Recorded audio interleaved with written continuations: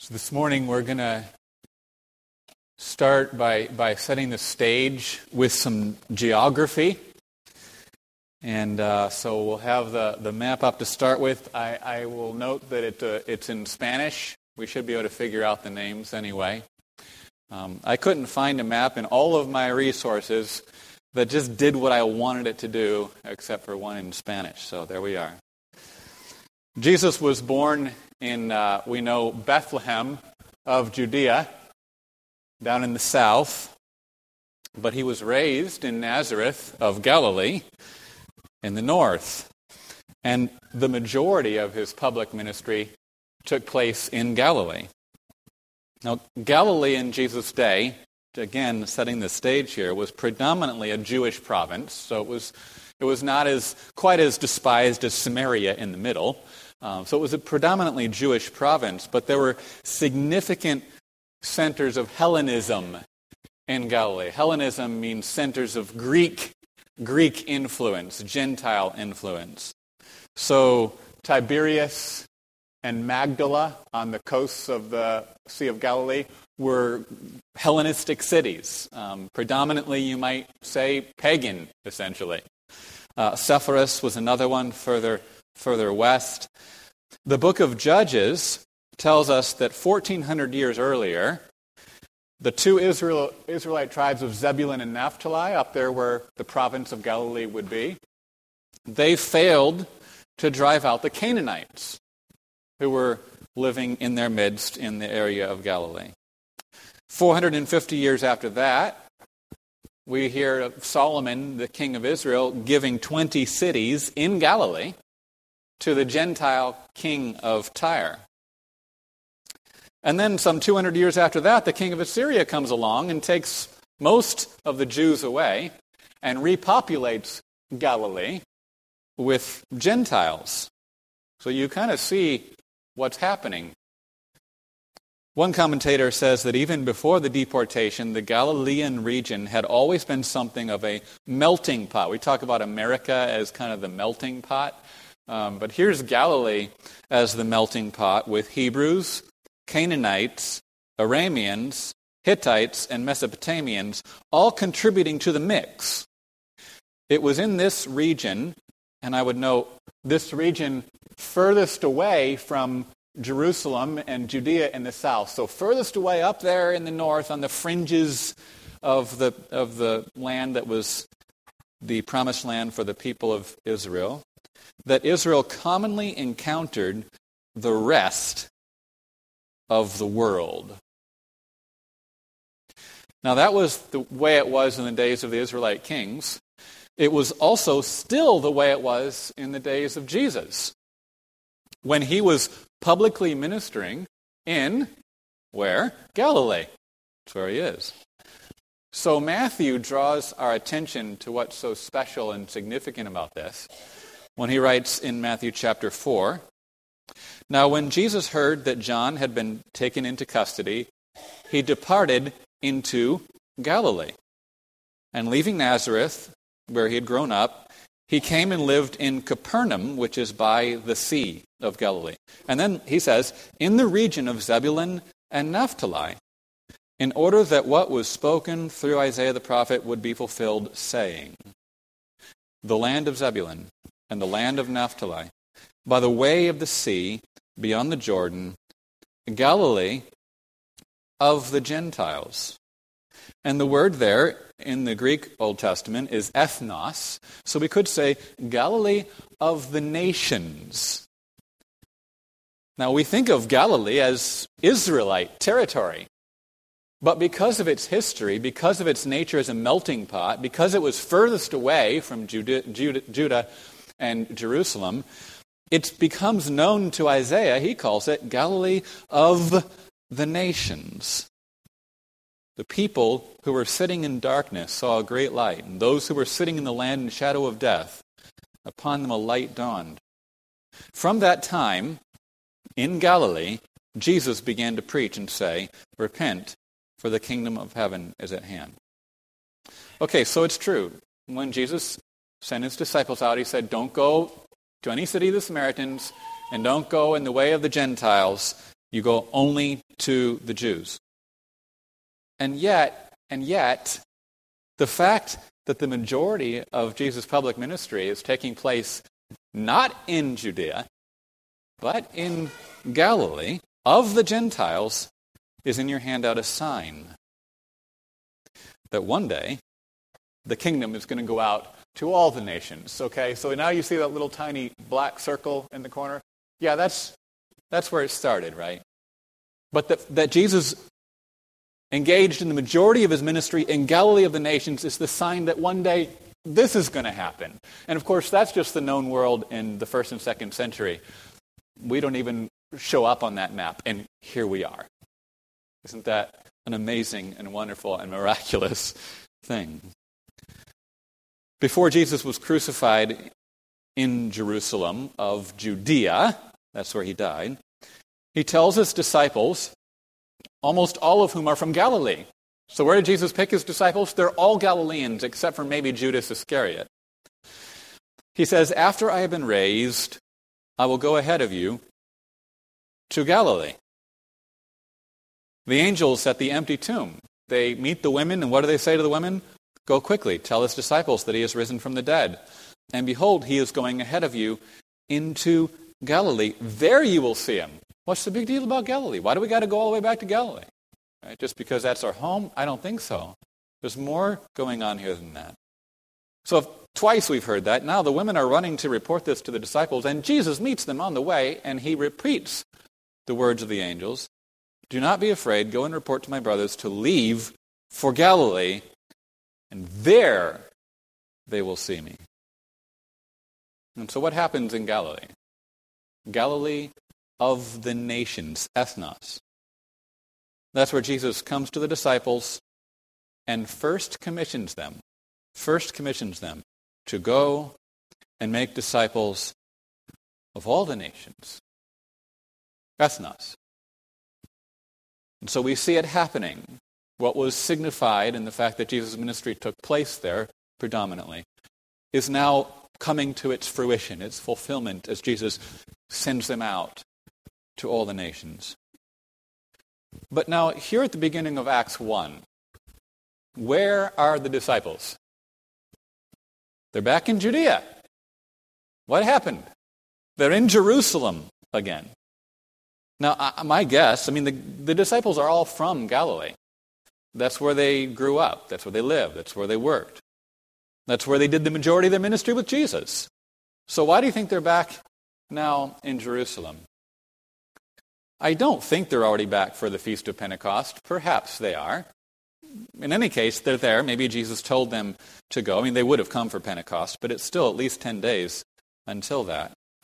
So, my guess is that it was Jesus who told them to return there. In any case, it was Jesus who commanded them, in no uncertain terms, not to leave Jerusalem. Remember, he kept saying, go to Galilee, there you'll see me. Now he says, don't leave Jerusalem, don't move. But wait for the promise of the Father, which he said, you heard of from me, for John baptized with water, but you will be baptized with the Holy Spirit not many days from now. So it's really important to Jesus that they be baptized with the Holy Spirit, not in Galilee, but in Jerusalem. It has to happen there. So after all this focus on Galilee of the nations, why? Why is Jesus so adamant that they not leave Jerusalem? Why is it so important to be baptized with the Spirit in Jerusalem? Certainly, and I'll emphasize, not in Galilee of the Gentiles. No, it's not to happen there. Not in Galilee of the Gentiles, but in Jerusalem of the Jews. That's where this needs to happen. Certainly there's a strategic reason, which we'll see in Acts chapter 2. The fact that on the day of Pentecost, there's going to be Jews from every nation under heaven, every ethnos under heaven, dwelling in Jerusalem, staying in Jerusalem. But there's a theological reason. We've already seen it hinted at in that strategic reason. Okay, so first, there's this salvation historical priority of the Jews.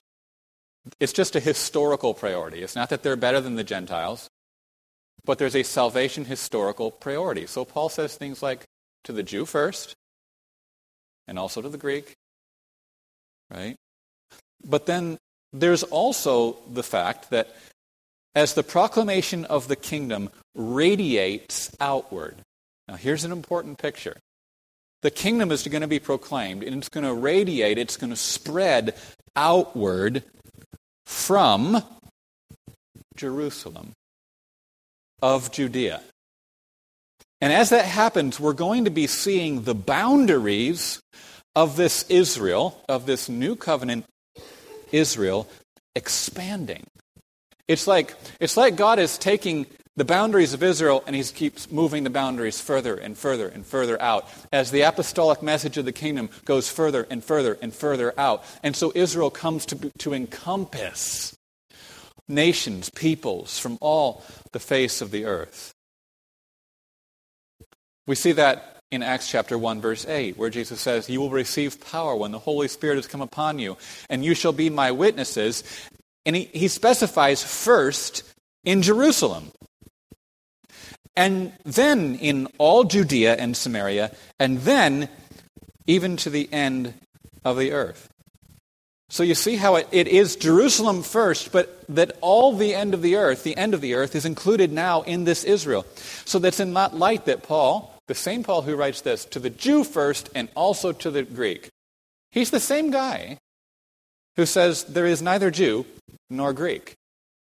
To the Jew first, also to the Greek.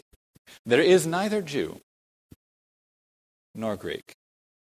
We see that going on right here as it starts in Jerusalem, but then begins to encompass more and more and more. Notice how Jesus highlights the expansion of the boundaries of Israel. From Jerusalem, what does he say? To all Judea and Samaria, and then to the end of the earth. What's missing there? Galilee, right? We wonder, where's Galilee? Well, Galilee of the nations has been replaced now with what? The actual end of the earth. So I love the picture. When Jesus is ministering in Galilee to the Jewish people, it's Galilee of the Gentiles. So in fact, Jesus was already ministering at the end of the earth. Right? That which would signify one day the literal ends of the earth. We see it signified already. So there'll be no ethnic, there'll be no geographical boundaries to this new covenant Israel of God. But it's for that very reason that it must begin here. It must begin in Jerusalem. It's got to start there so that we see the continuity with the Old Testament.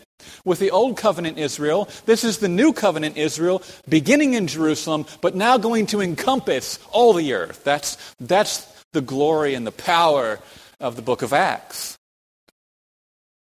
So it's with this in mind that we read now in Acts chapter 1, verses 12 to 14. And by the way, we're going to come back to that whole theme at the end again. So hang on to that.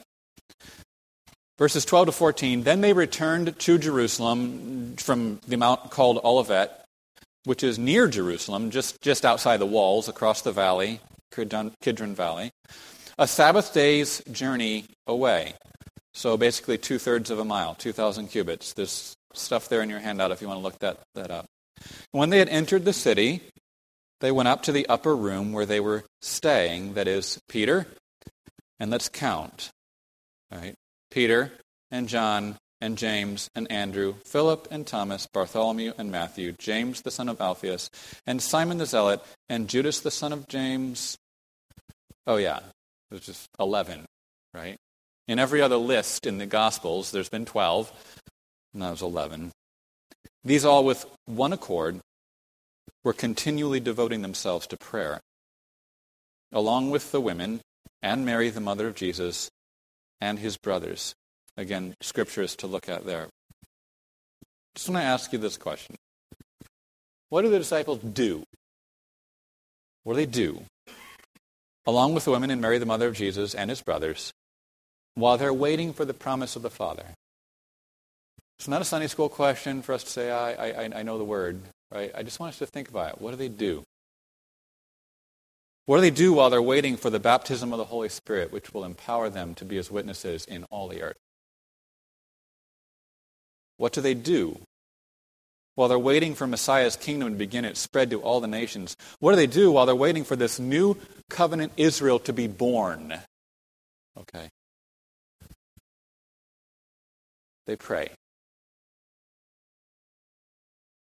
And how, I don't know, I thought about what to say about this. Well, it's pretty simple. It's simple, it's also profound.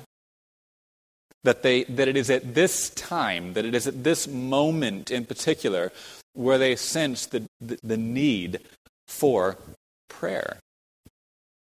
They could have said, well, Jesus just told us, I guess, to wait, right? We can't do anything until the Spirit comes upon us, so they'll sit and wait.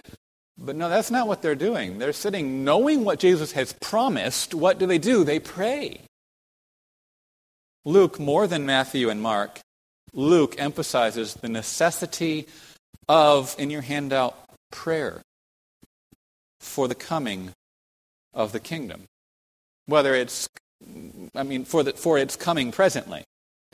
So this is all in your handout, and I hope this will just kind of saturate into us as we hear this. Luke alone, not Matthew, not Mark, and not John. Luke alone includes the account of how the whole multitude of the people were praying outside at the hour of the incense offering when the angel comes to Zechariah in the temple and announces that his prayer had been answered and his wife Elizabeth would bear a son who would prepare the way for the coming of the Messiah. See how the praying is connected with the kingdom and the coming of Messiah. Luke alone tells us that it was while Jesus was praying that heaven was opened and the Holy Spirit descended upon him in bodily form like a dove, anointing him for his messianic task. Okay? So at his baptism, he was praying when the Spirit anointed him for his messianic task. Matthew and Mark don't tell us that. Luke tells us that. He says he was praying. Luke alone tells us that while Jesus was traveling throughout Galilee proclaiming the good news of the kingdom, he would often slip away to the desolate regions and pray. So this whole idea of the coming of the kingdom and Jesus' devotion to prayer are going hand in hand. Luke alone tells us that before choosing the 12 apostles, whom he would send out to proclaim the kingdom, Jesus went off to the mountain and spent the whole night in prayer to God. Luke alone tells us that it was after Jesus was praying alone that he asked the disciples, "Who do you say that I am?" So Jesus has been praying alone. He's praying to his Father. And coming out of that prayer, he says to his disciples, "Who do you say that I am?" And Peter confesses him to be the Messiah, the King of Israel. Luke alone tells us that Jesus had gone up on the mountain to pray when he was transfigured. He didn't go up, he says, his point is, he didn't go up simply to be transfigured. He went up on the mountain to pray. And it was while he was praying, Luke says, that he was revealed in his glory as God's chosen one, the Messiah, the King. Luke alone tells us that it was while Jesus was praying that one of his disciples said to him, "Lord, teach us to pray." Matthew and Mark don't mention that. Luke mentions this. And so they say, "Lord, teach us to pray." And Jesus teaches them to pray with these words, "Your kingdom come." Luke alone includes the parable that Jesus told in order to show the disciples that at all times they ought to pray and not to lose heart. And specifically, what were they to pray for? Pray for vindication. Pray for the salvation that's going to come to you when the kingdom is consummated and the Son of Man returns on the clouds of heaven. And Luke alone includes the parable that Jesus told about the Pharisee and the tax collector and the kind of prayer that leads to true greatness in his kingdom. If there was any doubt before, I hope it's been eliminated, that Luke's theme of prayer is something close to his heart. It's obvious it was important to him that we see how indispensably essential. And I thought about just saying indispensable or just saying essential, but I decided to say indispensably essential. I think that's his point. Prayer is to what? To the coming of the kingdom. The kingdom doesn't come automatically. It comes guaranteed because of the sovereignty of the king, but it doesn't come automatically. Prayer is essential to its coming. So we're not surprised that in the book of Acts, which chronicles the first years of the coming of the kingdom, we're going to find the theme of prayer is throughout the book of Acts, and the references are all there in your handout. So what was it that characterized the early church when the kingdom was first coming with power? It was prayer. Luke says these all with one accord were continually devoting themselves to prayer. Now I think probably, I think to be honest and fair, the unique nature of this specific moment in the coming of the kingdom and redemptive history, probably because of that, the apostles are maybe praying more than they will be at other times. They don't have anything else to be doing after all. They're not out proclaiming yet, so they have all the time in the world to pray. But Luke still wants us to see, his point in this is that he wants us to see this is a basic pattern that the church should always be following. He wants us to see that being continually devoted to prayer with one accord is this isn't, I don't think your handout here, but it is the key to the kingdom coming. And so it's not just in Acts. The Apostle Paul uses this same word for continually devoted. He uses the same word when he exhorts the churches in Rome and in Colossae to be continually devoted to prayer. Remember, Paul exhorted the church in Thessalonica, pray without ceasing. And he exhorted the church in Ephesus to be praying at all times, with all prayer and petition in the Spirit, and to be keeping alert in prayer with all perseverance. Now, what I want us to see, though, is the context in which this prayer is happening. This prayer is taking place in the context of something triumphant, of something victorious, of a kingdom that's about to take the world by storm. And it's the prayer that is empowering and enabling this according to the sovereign will of God. The point is something that is engaged in habitually and consistently with great care and devotion. How could that not be a conviction to us? Then notice how Luke says that these all with one accord were continually devoting themselves to prayer. It's another theme Luke likes to emphasize. In fact, Luke, aside from Paul, who uses this word one time, Luke is the only one who uses this word. He uses it 10 or 11 times. So this is a theme he emphasizes on the good side for the Christians and also on the bad side sometimes for the enemies of the gospel. So in Acts chapter 2, we read that all those who believed were daily devoting themselves with one accord. Luke loves that word, especially when it comes to the believers. They were with one accord in the temple, and breaking bread from house to house, they were taking their meals together with gladness and sincerity of heart. Chapter 5, the believers were still meeting together at the temple complex with one accord. Chapter 15, we read how the apostles, the elders, and the whole church met together and came to one accord. And then in chapter 4, back in chapter 4, Luke says that the apostles and all the brethren lifted their voices to God with one accord. Luke just loves that. He celebrates it. And as a result of emphasizing that, he's also calling us to celebrate the same thing. So here in chapter 1, we could maybe say that they prayed with their hearts and their voices all joined in unison together. They prayed in your handout with one mind and one purpose, being in full agreement together. Now that is a beautiful picture, isn't it? So the first application here is that Luke expects that the church should be continually devoting itself to prayer.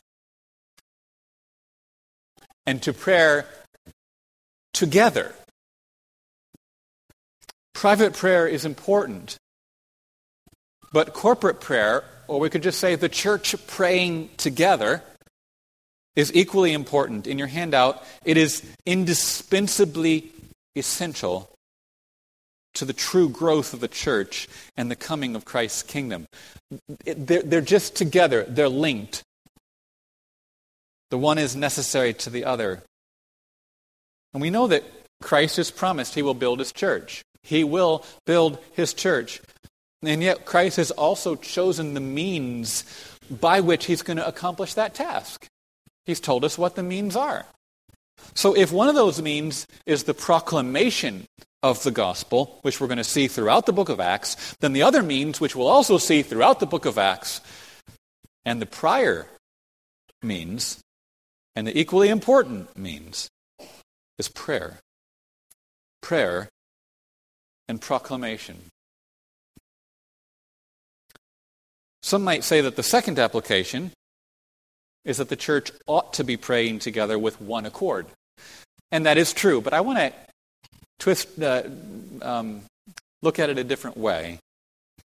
I think we could ask, how, when we are really praying together, like if we actually get together and we pray together, how can we not be in one accord? Now, I know it's possible if we're praying to satisfy our own lusts, which we can do. But at a fundamental level, when we get together and we pray together, you just get in one accord, right? You realize that you are in one accord. Maybe you forgot that you were. And now you realize, oh, we are. We pray for the same things. We want the same things.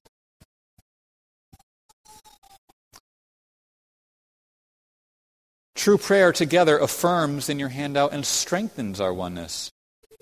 It is the experience and the celebration of being in full agreement together. And I think that's what this is too, as we sit here and we listen together to the Word of God. Enjoy your oneness. Enjoy the fact that we're in full agreement together as we say, this is important and I want to devote myself to the teaching of God's Word. At the beginning of a work, and this somewhat convicted me, at the beginning of a work, we often feel the necessity of prayer more acutely, don't we? When something is first beginning, we're depending on God, we're looking to Him. But when the work has matured, and when it has become established, what happens? We become less dependent upon the power of God. We begin to think, as a church, or as individuals, as Christians, that we can run under our own steam. And how do we betray the fact that we're thinking that way? Because you might say, well, I don't think that way. Well, how do we betray the fact that we are, whether we say that we are or not? It's by, I believe, our lack of commitment to prayer and to praying together. Luke reminds us that prayer is always indispensably essential for the work of the church and the coming of Christ's kingdom. Now, what were the apostles and the others with him agreed upon then as they prayed? What were they agreed upon? And this is maybe where we need our prayer life as individuals and as a church to be more robust, to be more something that does express our unity. Is what are we agreed upon? Well, here they were agreed upon their devotion to Jesus and their desire for the coming of His reign on this earth. That's what they were agreed upon. Can we be agreed upon that? And can we express that agreement in praying together for that? Because that is what they were praying for, the coming of Christ's kingdom. That they would be empowered, as Jesus had promised, to proclaim the arrival of that kingdom in all the earth. But we remember now that this proclamation in all the earth, which is what the disciples are preparing for, must begin in Jerusalem. So here we come back, and then we're going to come back at the very end to prayer and tie these things together. So the apostles were given clear instructions, don't leave Jerusalem. Why? Can anyone remember why? You don't have to tell me now, but why can't they leave Jerusalem? Because this new covenant people has to start in Jerusalem to show that it is the new Israel. That it is Israel with its boundaries about to expand. When we think of Old Covenant Israel, what do you think of? Israel. Maybe one of the first things might come to your mind is the 12 tribes of Israel. So do you think it's an arbitrary thing that Jesus just kind of randomly, after spending all night in prayer to God, that he randomly chose 12 from his disciples, whom he named as apostles?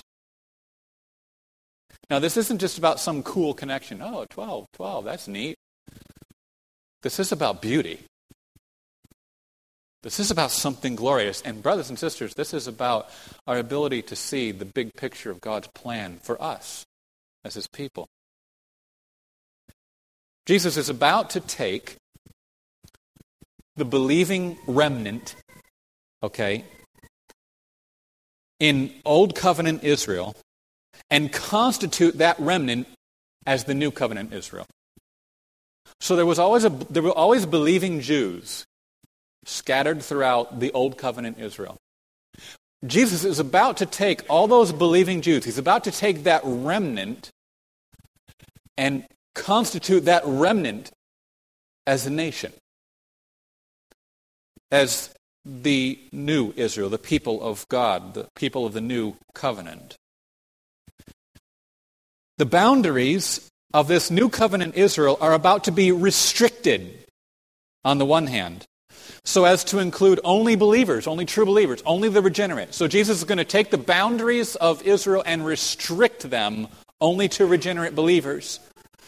But at the same time, Jesus is going to take the boundaries and throw the doors wide open. He's going to expand the boundaries of this Israel so as to include people from all the nations of the earth. Remember, Galilee of the nations.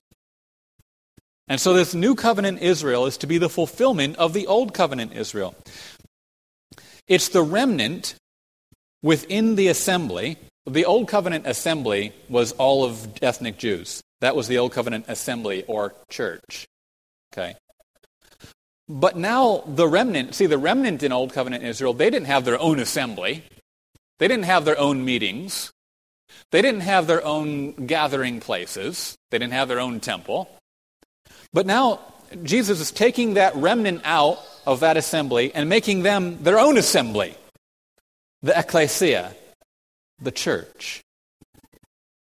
And this is why, key word in your handout, this is why when Jesus chose the apostles to whom he would give the task of being his witnesses even to the end of the earth, he chose 12.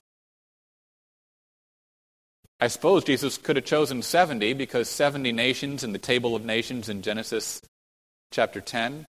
He could have said, well, this new covenant Israel is going to include people from all the nations, so let's have 70 apostles. Or maybe he knew how many nations there would ever be, and so he picked that many apostles. But no, when he's going to call out the new Israel, which will include all the nations, he chooses 12 apostles. In Luke's gospel, the apostles are called simply the 12. You don't call them, well, he does say that there were the 11 at some point, because Judas Iscariot is described as one who belonged to the number of the 12, which raises the question, Judas is gone. He's out of the picture. He's committed suicide, betrayed Jesus.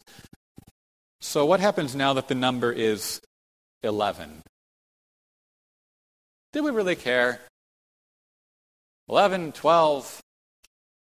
I'm making a whole sermon on this. Right? Because it's wonderful. So we read in verses 15 to 20 of Acts chapter 1, in those days, what are those days? Well, between his ascension and Pentecost, so 10 days there. But specifically, these are the days when the apostles with one accord were continually devoting themselves to prayer. So flowing out of all that prayer comes this. Okay, this isn't some random thing that Peter's like, I think we should do that. We got nothing else to do. Peter's been praying. They've all been praying. And now comes this. Peter stands up. In the midst of the brothers, a crowd of about 120 persons was there together. And he said, Men, brothers, it was necessary that the scripture be fulfilled, which the Holy Spirit foretold by the mouth of David concerning Judas, who became a guide to those who arrested Jesus, for he was counted among us. He was counted among us and received his share or his lot in this ministry. And now I believe this is Luke interjecting his own commentary here for a minute. Now this man acquired a field with the price of his unrighteousness. And falling headlong, he burst open in the middle, and all his intestines poured out.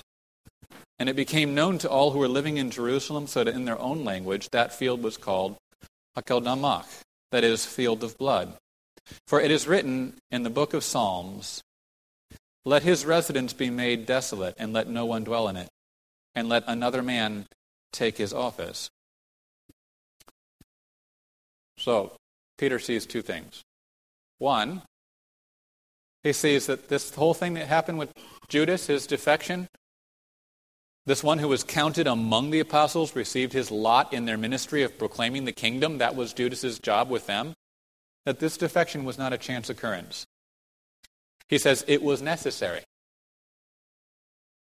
that this should happen in order for the scripture to be fulfilled. We're going to come back to that next week. So all that we're going to come back to next week. But there's something else Peter sees equally clearly. The defection of Judas, while it had to happen, it also requires now that another apostle be appointed in order to bring the number of the apostles back to 12. So we read in verses 21 to 22, Therefore, it is necessary that of the men who have accompanied us all the time, here we see the qualifications of an apostle, which we've talked about before, of these men that have accompanied us all the time that the Lord Jesus went in and out among us, beginning with the baptism of John until the day that he was taken up from us, one of these must become a witness with us of his resurrection. Why, Peter? Now, I'm serious about that, brothers and sisters. I'm really serious about that. Why? Is it really that big of a deal? Yes, it was. They're continually devoting themselves to prayer with one accord, and out of that prayer in this specific redemptive moment, Peter stands up and says, it is necessary. This must happen. Peter may be remembering what Jesus said before his death. So now, we're going to look at a couple things. So, Jesus said to the apostles, I grant you a kingdom, just as my Father granted one to me, that you may eat and drink at my table in my kingdom, and you will sit on, and Matthew specifically has it explicitly, you will sit on 12 thrones, judging the 12 tribes of Israel. So we're like, oh, I get it now. Peter knows there's 12 thrones, and one of them is going to be empty unless they fill it. No, that's not what's happening, and we'll see why here in just a moment. So when Jesus spoke these words to the 12, he said, you're going to sit on 12 thrones. You know who he was talking to, right? He was talking to Judas with all the other apostles. Judas is still one of their number, which means Jesus is saying that to Judas, but we know Judas is not going to be sitting on one of the 12 thrones, judging the 12 tribes of Israel. Jesus was not promising, and the apostles didn't think he was promising. He was not promising that Judas in particular,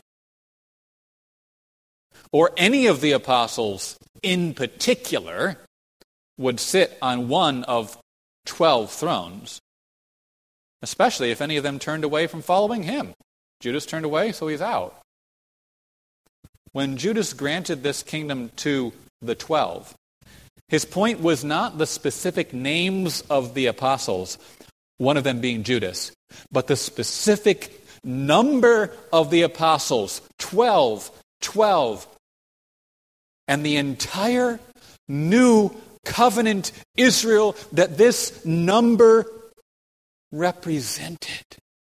So you see, 12 comes to have a beautiful significance, and the reason it's so beautiful is because it's been being used for about 2,000 years, right? When Jacob had his 12 sons and they became the 12 tribes of Israel, 12 has been in use for 2,000 years. That's why it's so beautiful. That's why Jesus chooses 12 apostles, because of the beauty of what that number represents for this new covenant Israel that Jesus is forming. So when Jesus granted, in your handout, it is this new covenant Israel, if we go back to that passage in Luke, it's this new covenant Israel that was persecuted by the old covenant ethnic Israel.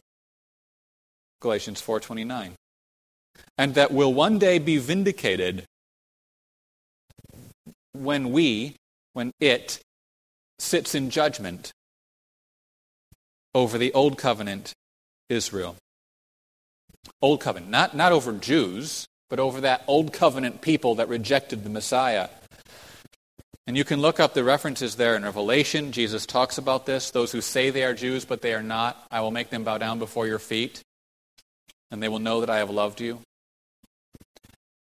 Indeed, we can quote Paul, who says, what does the Scripture say? Cast out the servant woman and her son, for the son of the servant woman shall not be an heir with the son of the free woman. The reason Peter sees that a 12th apostle is necessary, you see it now? It's not because he's envisioning 12 literal thrones, he's got to fill one of them, or he knows God needs to fill one. Instead, he sees this as necessary to testify to the fact that this new covenant community, which is about to be birthed, it is in fact the new covenant Israel. God is faithful to his promises. God is keeping his promises. The 12 tribes, as they were always intended to be. I hope we're getting a sense of who we are as a people. And it's in this sense that the new covenant Israel, and when I say, again, new covenant Israel, I'm talking about the assembly, the church, the ecclesia. It's in this sense that this Israel can be referred to symbolically in the New Testament as the 12 tribes of Israel. And I'm going to give you just a couple of pictures of this so that you can see who we are as the people of God. James addressed his letter to the 12 tribes who are in the dispersion. Even though in his day, the 12 tribes of ethnic Israel could no longer be identified. And even though he is clear, he is not writing to all Jews, but only to those who have faith in Jesus. When the Apostle John describes the new creation that God is going to bring about, he describes it in terms of a new Jerusalem. And he tells us that the city has 12 gates. 12 gates. That's beautiful. And that written on those gates are the names of the 12 tribes of the sons of Israel. The city also has 12 foundation stones. And written on those foundation stones are the 12 names of the 12 apostles of the Lamb. Now the point here then, you say, well, we've got 12 tribes on the gates, 12 apostles on the stones. What does that mean? Does that mean that Jerusalem is home to two different people? Or two different peoples? Why does John describe this like this? It's because of this. He's describing the nation that dwells here. One people dwelling in unity together in one city. He's describing this nation in terms of its foundation. And what's the foundation of this people? It's the apostles of the Lamb. It's the apostolic message of the gospel of Jesus Christ. That is our foundation now, and it will be to all eternity. The foundation of God's people is the redemptive blood, shed blood of Jesus Christ, upon which for all eternity we will stand as our confidence and our joy and our hope. That's the foundation. But he also describes the nation that dwells here in terms of its people. And he describes that, symbolically speaking, as the 12 tribes of the sons of Israel, which we know is fulfilled in the New Covenant Israel, represented by 12 apostles. 12 tribes, 12 apostles, one people dwelling together in unity with one accord in the city of God. Not only does the city have 12 gates and 12 foundation stones, but the wall of the city is 144 cubits, 12 times 12. Now, be careful because, people get into numerology. It's like, I found a number. And we try to discover what the number means. You can do that only in the right context. Apocalyptic literature is a place that we ought to. It's intended. And then you also can only discern the meaning of a number if there is exegetical reasons in the text to find that meaning. So it's not about fancy. So we know 144 is chosen for that reason. That's why when the NASB says it was 72 yards, it's a grave disservice. I don't really care about 72 yards. No one does. It's 144 cubits. Now that means something. The city itself is 12,000 stadia squared. 12,000 by 12,000 by 12,000. So when the NASB says it was 1,500 miles, that's a bit of trivia that's utterly pointless and worthless. It's 12,000 stadia squared. And on either side of the river that flows through the city is the tree of life, bearing 12 kinds of fruit, yielding its fruit every month for 12 months, all year long. And the leaves of the tree are for the healing of the nations, who have all been gathered together now as the people of God. Now, I'm going to put something else in here, and I've scribbled a lot of notes, so I'll see if I can. We begin to see. You've all heard of the 144,000. If you've heard about Jehovah's Witnesses, you've definitely heard of the 144,000, right? That's this elite group. Even in certain sectors in Christianity, the 144,000 is an elite group of Christians. That's what it is. But there are no elite groups of Christians, we know. So we know that's got to be a wrong interpretation. We begin to see now how the 12,000 who are sealed from each of the 12 tribes of Israel, though Dan is not included, so when it says each of the 12 tribes, it plays with the tribes to get 12, while not including Dan. From each of the 12 tribes of Israel, for a total of 12 times 12,000 is 144,000. 12,000 exactly to the number from each tribe, sealed. Who is this 144,000 representing? It is symbolically representing us, brothers and sisters. It is representing the complete number of all God's elect in His new covenant assembly, His new covenant Israel, the church. We are part of the 144,000. The 144,000, John says in Revelation, are those who have the name of the Lamb and of His Father written on their foreheads. We have the name of the Lamb and of His Father written on our foreheads because we belong to God and to the Lamb. We are His. In Revelation, the 144,000 are those who have been purchased from the earth. We have been purchased from the earth by the blood of the Lamb. In Revelation, they are those who have not been defiled with women, meaning sexual immorality, for they are virgins, meaning they are devoted wholly to the Lamb. So taken, quote, literally, and I interpret it literally, they're literally men in the vision. In the vision, they are in fact men. But this is not a group of 12,000 elite male Christians. this description of these 12,000 times 12 saints who've been sealed is meant to describe their wholehearted, pure devotion to the Lamb. In Revelation, these 144,000 are those who follow the Lamb wherever he goes. That's who they are. If you want to know who the 144,000 are, look for the people following the Lamb wherever he goes. And we know that we are among those who follow our shepherd, the shepherd who is the Lamb, wherever he goes. In Revelation, these are those who have been purchased from among men as first fruits to God and to the Lamb. And we know that we have been purchased in the same way.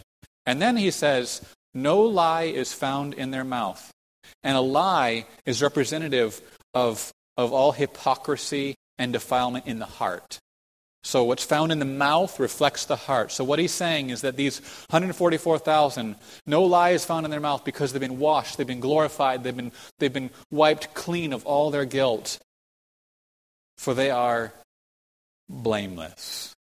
You've just read a description of yourself, brothers and sisters, both now and ultimately on that day when we are glorified. So, the 144,000 in the first half of Revelation 7 are the same, and I love this is so exciting. Go home and read Revelation chapter 7 when you get home. I'm very serious about that. Because the 144,000 in the first half of Revelation 7 are the same as that in the second half of Revelation 7, suddenly the 144,000 give way to this great multitude which no one can count. I can count to 144,000. No one can count this multitude from every nation, not just from the 12 tribes of Israel, but from every nation and all tribes and peoples and tongues in the second half of Revelation 7. The 144,000 are the same as the great multitude. It's just describing the same group under two categories, under two pictures. The first is necessary so that we see it is the new Israel tied to God's redemptive plan that he's been working ever since he called Abraham and even before that when he made the promise to Adam and Eve.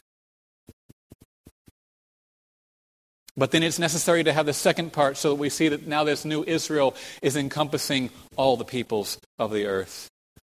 All of God's elect, the complete number, which will be in the end innumerable. This great multitude, John says, are those who stand day and night before the throne and before the Lamb. What are the 144,000? What's unique about the 144,000? They follow the Lamb wherever he goes. Well, that's the great multitude. They too follow the Lamb wherever he goes. They too have no lie in their mouth and are blameless. They stand day and night before the throne and before the Lamb, clothed in robes that have been made white in the blood of the Lamb. I hope that 144,000, 12,000, 144, and 12 is beginning to mean something to us. None of the New Testament had been written when Peter addressed this gathering of believers. He wasn't reading Revelation. There's much that Peter, we know, still doesn't understand. But Peter does know this much. The number of the apostles must be brought to 12. The new covenant community, which is about to be birthed, will be the new covenant Israel. The 12 tribes, as they were always meant to be. And you know what that means? The home. The home of this new covenant community is a new Jerusalem that comes down out of heaven from God. So we read in verses 24 to 26, which we'll look at more closely either next week or the following. And they put forward two men, Joseph called Barsabas, who was also called Justus, and Matthias. And they prayed They prayed because they're praying for the coming of the kingdom, and they see that the choice of this apostle has everything to do with the coming of the kingdom. And they said, "You, Lord, who know the hearts of all men, show which one of these two you have chosen to take the place of this ministry and apostleship from which Judas turned aside to go to his own place." And they cast lots for them, and the lot fell to Matthias, and he was added to the 11 apostles. Do you just breathe a sigh when you get to that part? You say, now we're ready. We weren't ready until now. Now we are. In your hand, only now is the stage fully set for the coming of the Spirit, the apostolic witness to begin, and the new covenant Israel to be born. So 2 questions. One, do we have this joyful and powerful, like it's pretty deeply rooted in us, sense of our identity? Because what I see with this 12, with this Israel starting in Jerusalem and expanding and encompassing all the nations, what I see is the need for us to have a healthy, powerful sense of our identity as a people, as a new covenant Israel. We're part of this plan that God's been working out from the beginning. We're not something new. We are new. We're not new. From every nation, all tribes, peoples, and tongues. Is this my most basic and fundamental identity? Or am I finding it somewhere else? Is this who I am? And I like to ask myself, at the end of the day, who am I? Now, you could answer that in a lot of healthy ways, scripturally. But today I just want to say, I'm a member of the 144,000.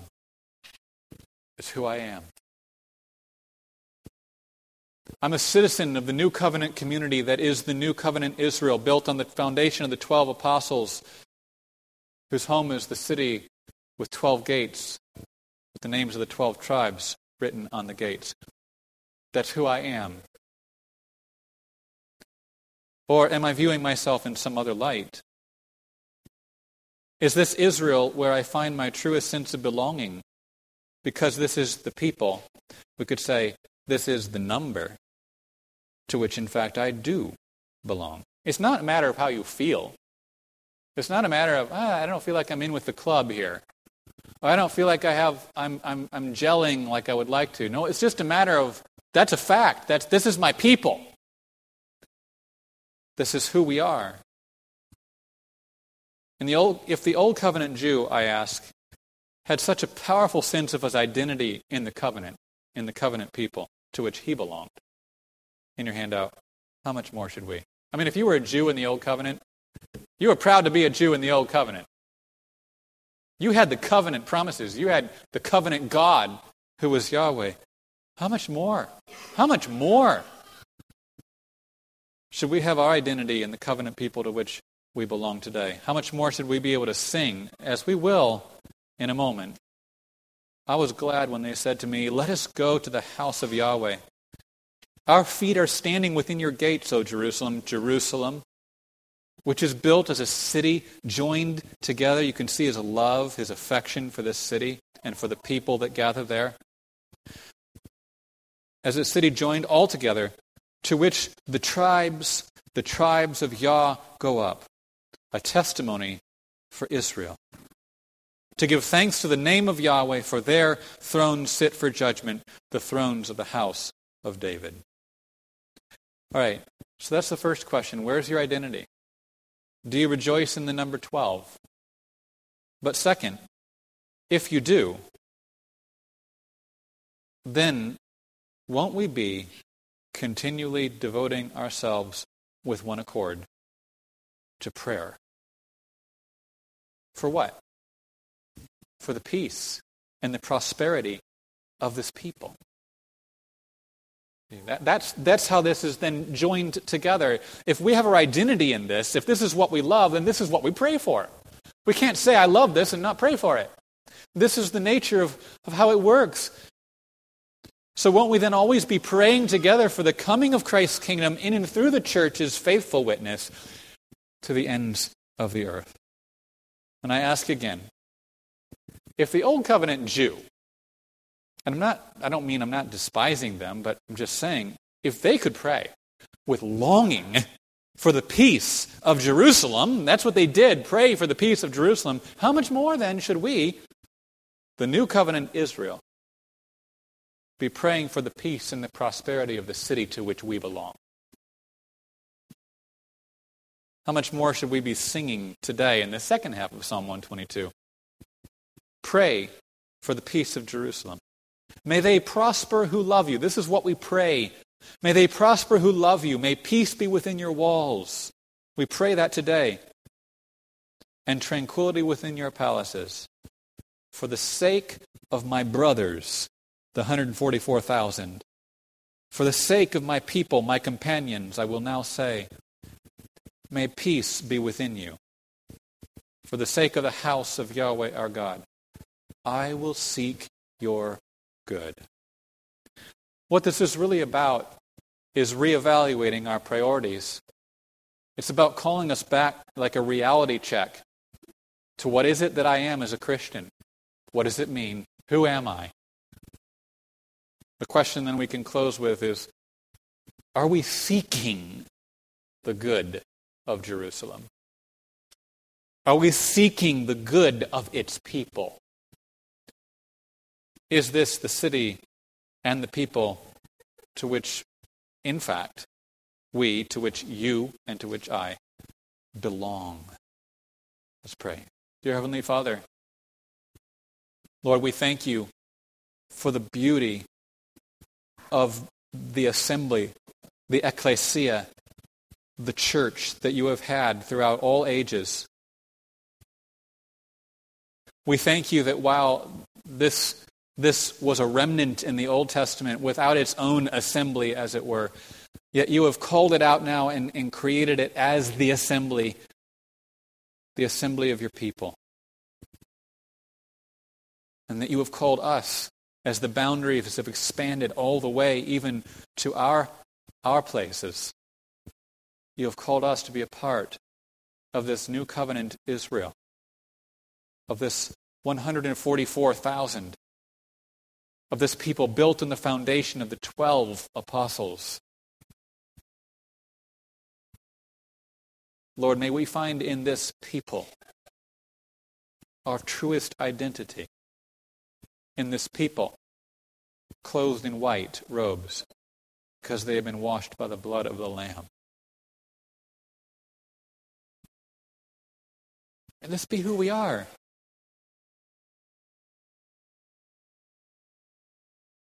Forgive us for the other places we've found our identity. That it's been more ultimate in other places, in other groups, in other contexts. And forgive us, O Lord, for as a result, our failure to be praying for the peace of Jerusalem, to be praying for the peace of your city and of its people. Lord, we pray today that we would be a church devoted continuously with one accord to prayer. And that in and through these prayers, according to your sovereign will, you would bring your kingdom. We thank you that we can pray with the full knowledge that it depends ultimately not upon us, but upon Christ's promise that he will indeed fulfill as he builds his church for your glory and for the glory of our Savior who fills all in all. Help us now as we sing to rejoice in the city to which we belong and to pray even as we sing for the peace of Jerusalem and its prosperity. We pray this in Jesus' name. Amen.